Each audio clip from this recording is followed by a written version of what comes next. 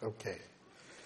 Last week, the last Sunday of the year is a Sunday that I traditionally have called Ebenezer Sunday, not because of Ebenezer Scrooge. That seems to be the only reference point people have for that name. But because when I was 17, on New Year's Eve, my father passed from this life, and it has had an impact on me ever since. And I have thought about, has the Lord abandoned us? I certainly thought that at that time, not knowing much. I know a little more now, and I still don't understand a lot of the things that the Lord does.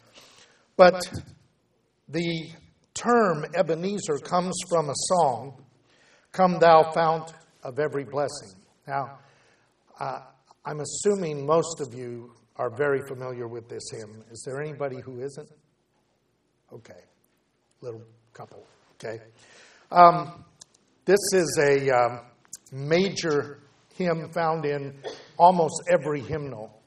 And it's based on a passage in 1 Samuel chapter 7. While you're turning there, I'll tell you a little cute story. One of the reasons why I'm hesitant to assume people know this hymn. I assigned a paper at Cal Baptist about 25 years ago when I was teaching the evening college program. And it was supposed to be a APA style. So a certain font, a certain margin, all of that, and a certain number of pages. And I had someone turn it in with very, very wide margins. And they were using a 75 font, which only allowed about, 10 words on a page. So I wrote on the front of the page, "Come now, font of every blessing." And the student came and said, "I don't understand this." And I said, "Well, you don't follow directions either." So we had a little conversation about that. So I always think of that when this song is playing. In 1 Samuel chapter 7, we have the story of the return of the Ark of the Covenant. It had been taken. You know that story. God had plagued the Philistines with emeroids, not hemorrhoids. A lot of people misunderstand that. And they were suffering terribly. They said, "Let's return this ark to Israel." They placed it on a cart. They placed it on with two oxen, and they said, "How will we get it back?" They said, "The God of Israel knows how to get it back. Just leave it alone." They made little golden images of the boils and blisters that they had, indicating they knew where it had come from, and they put that on its way, and it was sent back, and it was found in that context. And so after that had happened, Samuel gathers Israel to Mizpah, and he is going to bring them into a battle, and they are not sure whether or not they can follow the Lord. And so they ended up following the Lord and battling. In verse 10 it says, "Samuel offered up burnt offerings, and the Philistines drew near to battle against Israel. But the Lord thundered with a great thunder on that day against the Philistines and confused them, so that they were routed before Israel. And the men of Israel went out of Mizpah and pursued the Philistines and struck them down as far as Bethkar. Then Samuel took a stone," this is a rock, a pillar, if you will, "and set it up between Mizpah and Shin, and named it Ebenezer." Ebenezer is stone of help, saying, "This far the Lord has helped us." So the Philistines were subdued, and they did not come any more within the border of Israel. And the hand of the Lord was against the Philistines all the days of Samuel. And so we have this story continuing. In verse 15 it says, Samuel judged Israel all the days of his life, and he used to go annually on circuit to Bethel, Gilgal, and Mizpah, and he judged Israel in all these places, and then returned to Ramah, for his house was there, and there he judged Israel, and he built there an altar to the Lord. Now, Samuel's a fascinating character, but I love this story because it is a memorial stone. It is an altar, not an altar of sacrifice, but an altar of memorial. I believe that we should do that whenever God does something in our life. There should be some statement, some item that is used to indicate that the Lord has brought us to this point. And the point of God bringing us is not to abandon us, but to be for us and to be with us. And so Samuel set up the memorial stone named Ebenezer, the stone of help, and said, this far the Lord has helped us. And I think that we need to keep that in mind, because as we move into greater and greater struggle and greater battles, it doesn't get easier. We get better at following the Lord sometimes, but it doesn't necessarily get easier. In the latter part of the 1700s, a man named Robert Robertson lost his father at an early age. I can identify with that. He began to be a serious problem for his mother and for the community. I can certainly identify with that. At the age of 20, he became a Christian.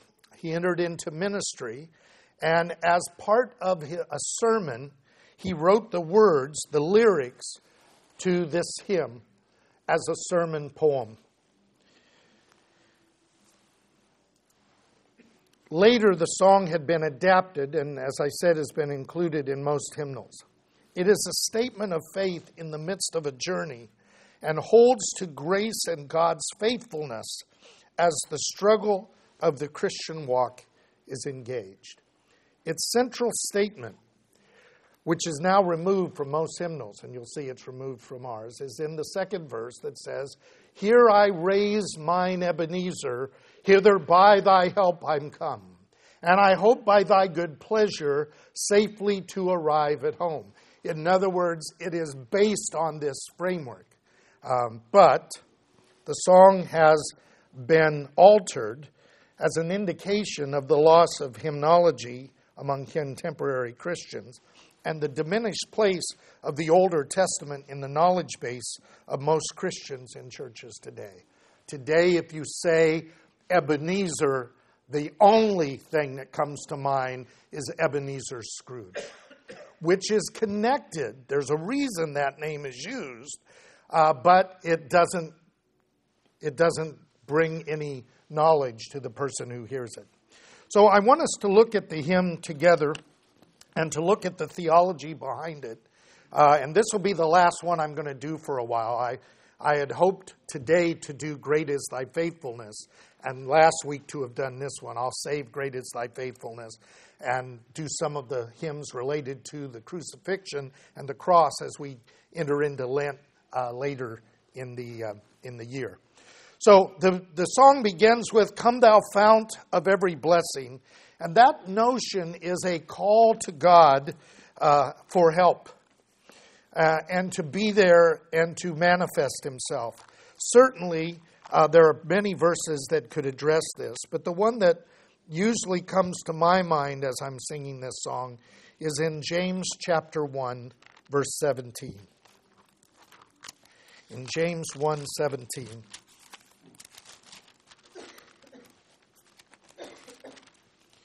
The scripture says, Every good thing given and every perfect gift is from above, coming down from the Father of lights, with whom there is no variation or shifting shadow.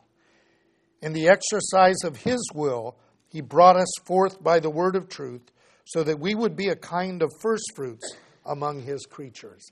This notion of God being the one from whom all blessings flow. We sing that in the doxology. Praise God from whom all blessings flow. And that notion is what this young man who struggled wants to address. And so he begins with that. Then he says, tune my heart to sing thy grace. Not thy praise, not thy creative power, thy grace. And that theme is going to echo throughout all of the verses of this hymn. And you cannot think about what he's talking about without looking at Romans chapter 5.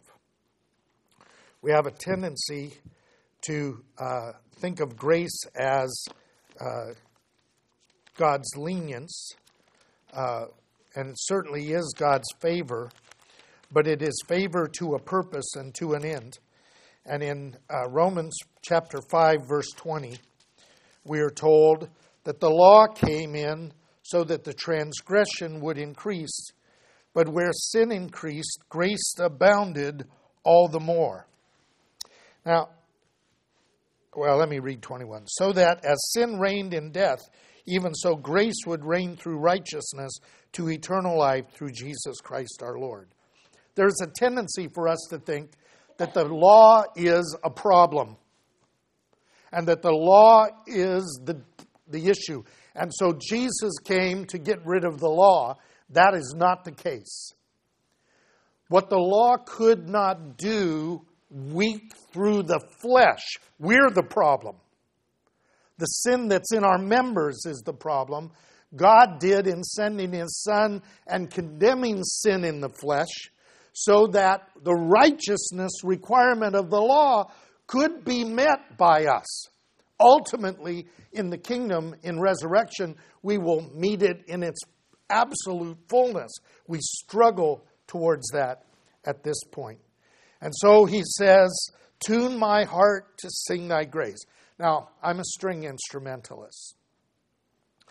If you play a string instrument, you spend a lot of time tuning. Okay? It seems as if circumstances and temperature and other people are always messing with your strings, and you need them brought back into tune. And so he is using this musical notion of tune my heart to sing thy grace. Streams of mercy never ceasing, call for songs of loudest praise. Now, there are places all through the scriptures where God's mercy comes to somebody and they exalt the Lord and they bring forth the Magnificat, Zechariah. We've just seen a lot of those in the readings around Christmas. But the one that I think of every time in this context is also found in Romans chapter 11, where Paul has spent 11 chapters telling what God has done from the creation in bringing Israel to a knowledge of its sin, bringing the Gentiles to a knowledge of their sin, all of that, and then by grace, bringing all of us to salvation in His Messiah. And at the end of verse 11, chapter 11, he cannot contain himself. And we get to verse 32 and he says, for God has shut up all in disobedience so that He may show mercy to all. Oh, the depths of the riches, both of the wisdom and the knowledge of God. How unsearchable are His judgments, unfathomable His ways. For who has known the mind of the Lord? Who has become His counselor? Who has first given to Him that He might be paid back again? But from Him and through Him and to Him are all things. To Him be glory forever. Amen.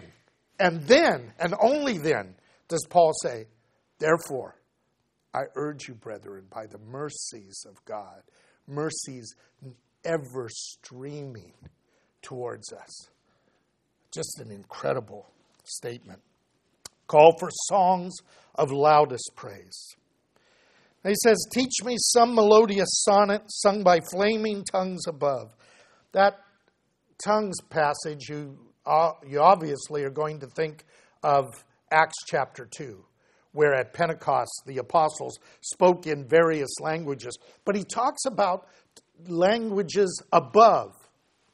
And so I think of 1 Corinthians chapter 13, where Paul says, if I speak in tongues of men and angels, for the angels certainly have language as well, there is a angelic language spoken in praise to God throughout eternity, and he wants to be joined in that.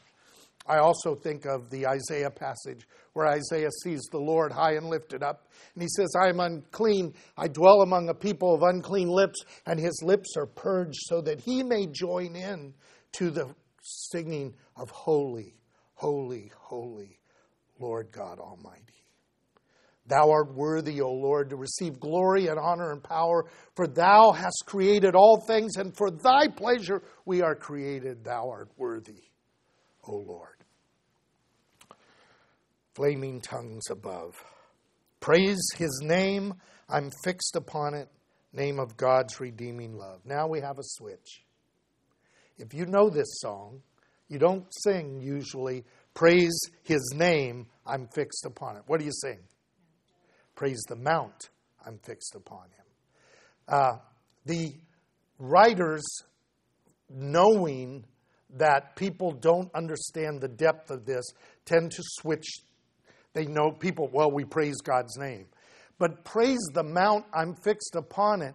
God is our rock. He is our hiding place. He is the one in whom we live and move and have our being. And so praise the mount, I'm fixed upon it, mount of his redeeming love. That redeeming love. How do you express that? There are a lot of ways to do it. It's all through the scriptures that God loves us with an everlasting love. How do we appreciate that? We have to appreciate it in humility, because if we appreciate it in entitlement, we lose the glory of God in that context. If we think he loved us because I'm so lovable, of course he loves me. But if we know that when we were yet without strength, Christ died for the ungodly, that is love. And thinking again of a person who lost a father, and I lost a father in a very ambiguous relationship with him.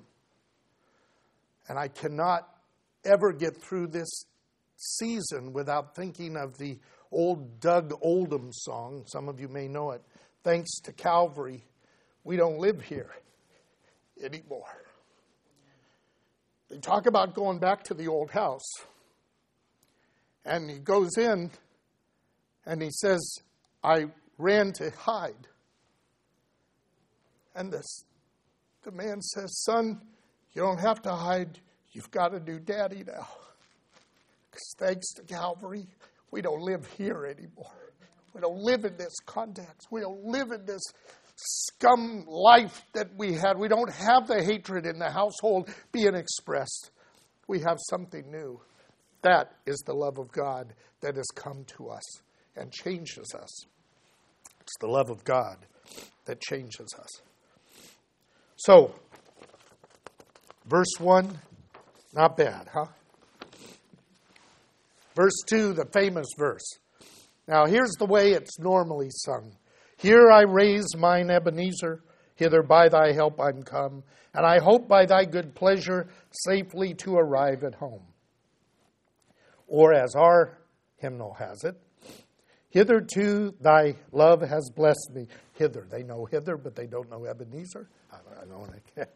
Thou hast brought me to this place, and I know thy hand will bring me safely home by thy good grace. Now, there's nothing wrong with that second version. But if you've learned a song a certain way and somebody messes with the words, it bothers you, you know. How many of you heard it the old way growing up? Okay, yeah. So I'm going to go through all our hymnals and right in, here I raise mine, Ebenezer. This is the heart of the biblical basis for this song. We read the 1 Samuel passage, and Paul talks about this. God has brought us this far. He will bring us all the way. Paul talks about this in Philippians 1, verses 3 to 7. And if you have not memorized this passage, this is one you should memorize. There are certain passages that just ought to be on the heart of every person. Philippians 1, 3 to 7.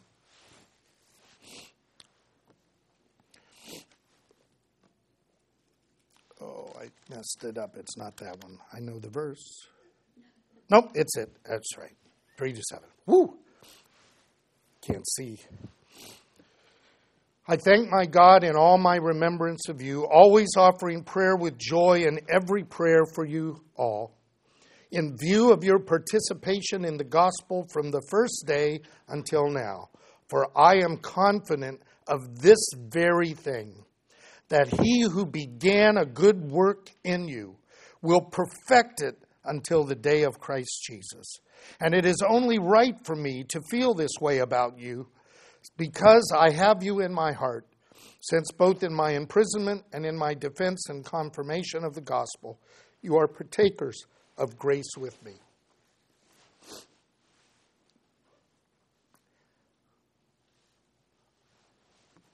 I have drawn from the strength of the struggle of my pastor, Harold Coble, for years and years and years, in knowing that he could face his death, a very painful death, and trust God fully in that process so that I could learn how to trust God in very difficult times. So, 2 verses. He who's begun a good work in me. And you only know if he's begun a good work in you if you're in a community and they notice it. And I have a lot of people over the years who say, you're not the guy I used to know. Thank God. I'm not the guy I'm going to be, and I'm not the guy I was, right? That's important. And the other one is, I know whom I have believed, and am persuaded that he is able to keep that which I've committed unto him against that day. We're not going to be abandoned by God in any circumstance, in any condition. We could walk away, but he will not walk away. He stays faithful even in our sin. Amazing grace that is talked about here. So he says, Jesus sought me while a stranger wandering from the fold of God. He, to rescue me from danger, bought me with his precious blood. Again, we have a little bit of an alternative. The original was interposed his precious blood. But the meaning is clear. And we see this in 1 Peter chapter 2, verse 24 and 25.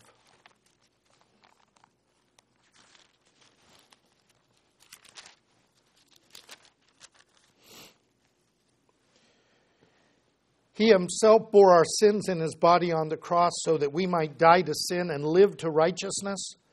For by his wounds you were healed, and you were continually straying like sheep, but now you have returned to the shepherd and guardian of your souls. That notion of the Lord as the one who sought me, the good shepherd who goes after the runaway sheep. And of course, how do you address this without thinking of the 23rd Psalm? Brenda's got a new apparatus that shakes her a little. And so I asked her to make sheep sounds. And she's getting really good at going, bah! And it makes me, I think of all the shepherd illustrations when I hear that. It triggers those thoughts for me. The Lord is my shepherd, I shall not want. He maketh me lie down in green pastures. He leads me beside the still waters. He restores my soul. Leads me in paths of righteousness for his name's sake. Okay. Though I walk through the valley of the shadow of death, I'll fear no evil, for thou art with me. Thy rod and thy staff, they comfort me. You prepare a table before me in the presence of my enemies. You anoint my head with oil, my cup runneth over.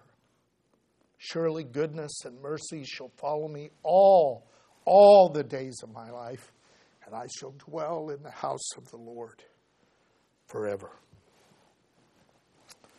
But the best verse of all is the third verse.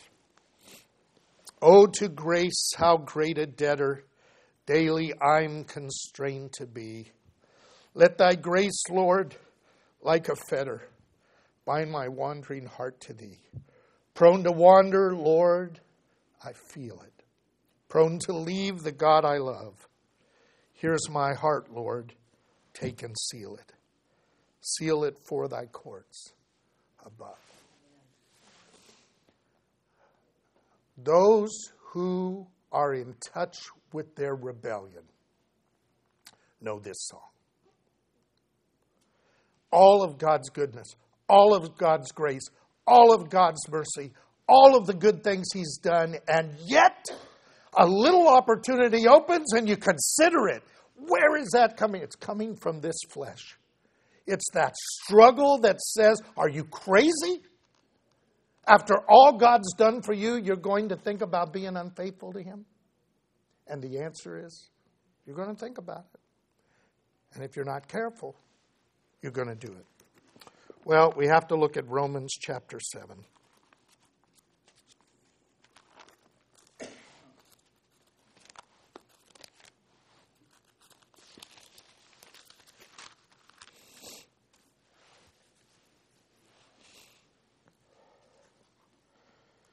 Verse 14.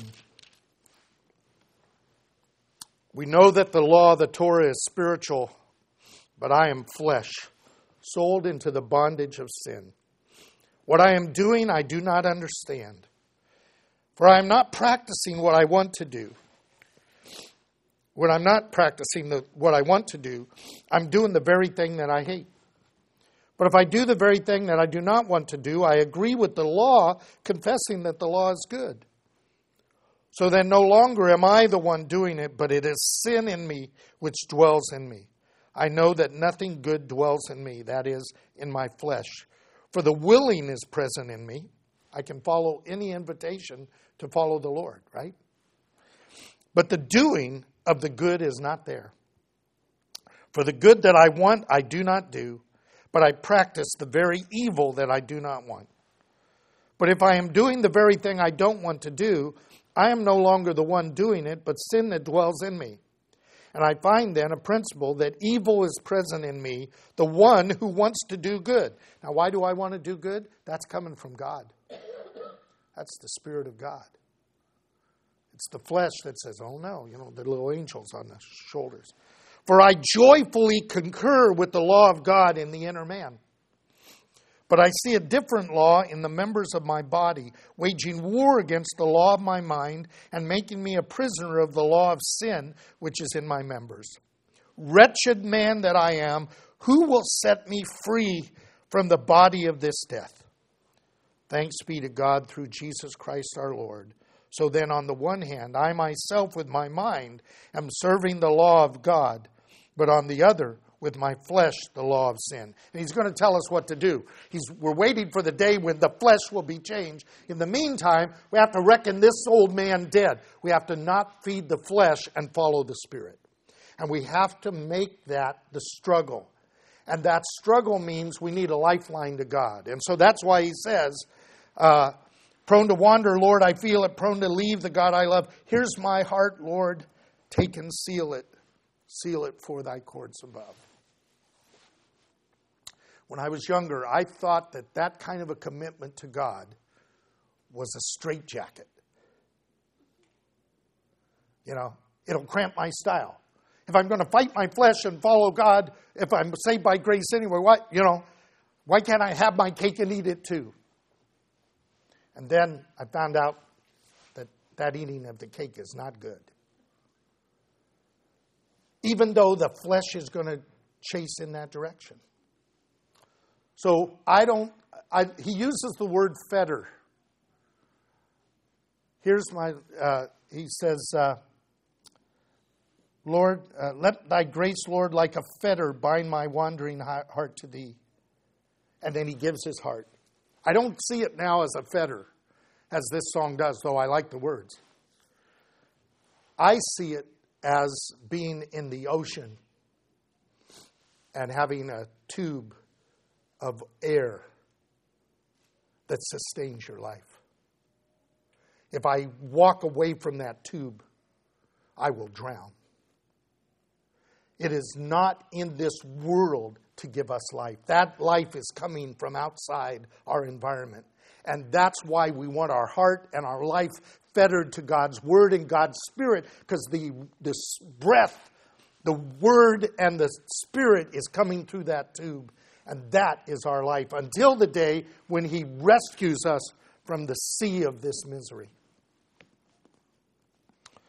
So, Paul shares with us the experience that many of us have. The wandering heart of flesh, which is enmity against God, cannot be subject to the law of God. But our mind can seek to obey God, even though it's frustrated by the flesh. Those who are hearted for God will have a struggle and a hope. And the struggle of the weakness of our flesh is one that we will carry to our grave. But the resurrection will eliminate that from us. So we commit our heart to the Lord, even though our heart can be easily deceived, and the kingdom of heaven, which is spoken of as the courts above. The theology of these hymns really is a combination of the word and human experience. And those of us who love the hymns love them because the truth and authenticity found in them. These people who wrote these hymns are writing from an experience of struggling with truth and with God. And those who struggle with truth and with God need to know them. Now, as much as I don't mind if you teach your kids, well, as I taught my kids, blue suede shoes, whatever Taylor Swift is singing now. I can't understand the words, so it's that, whatever that thing is that everybody's doing. I don't care if the kids learn that. But you must be sure that your children are exposed to the hymns and the deep theology of the hymns, because they are going to need those testimonies and those praises as they walk through an increasingly darkened world. And there are some beautiful albums of them musically, vocally, in many ways. Somehow that needs to be in your cars, on your playlists, in your homes, so that we experience these things together and you can tell them the stories of the hymns in your own context. I think do we have time to sing it? Can we sing this one? Yeah, let's sing the song. It is hymn number, I opened right to it. How's that? I think we need to sing Here I Raise Mine Ebenezer on the second one, okay? So try to sing the right words.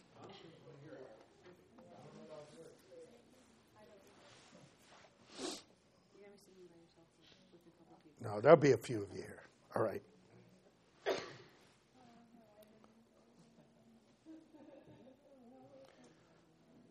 Can you drop it half a step? Put it in the baritone range. All right.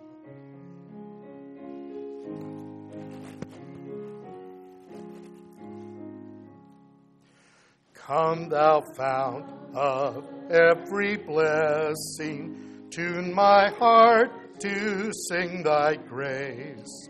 Streams of mercy never ceasing, call for songs of loudest praise.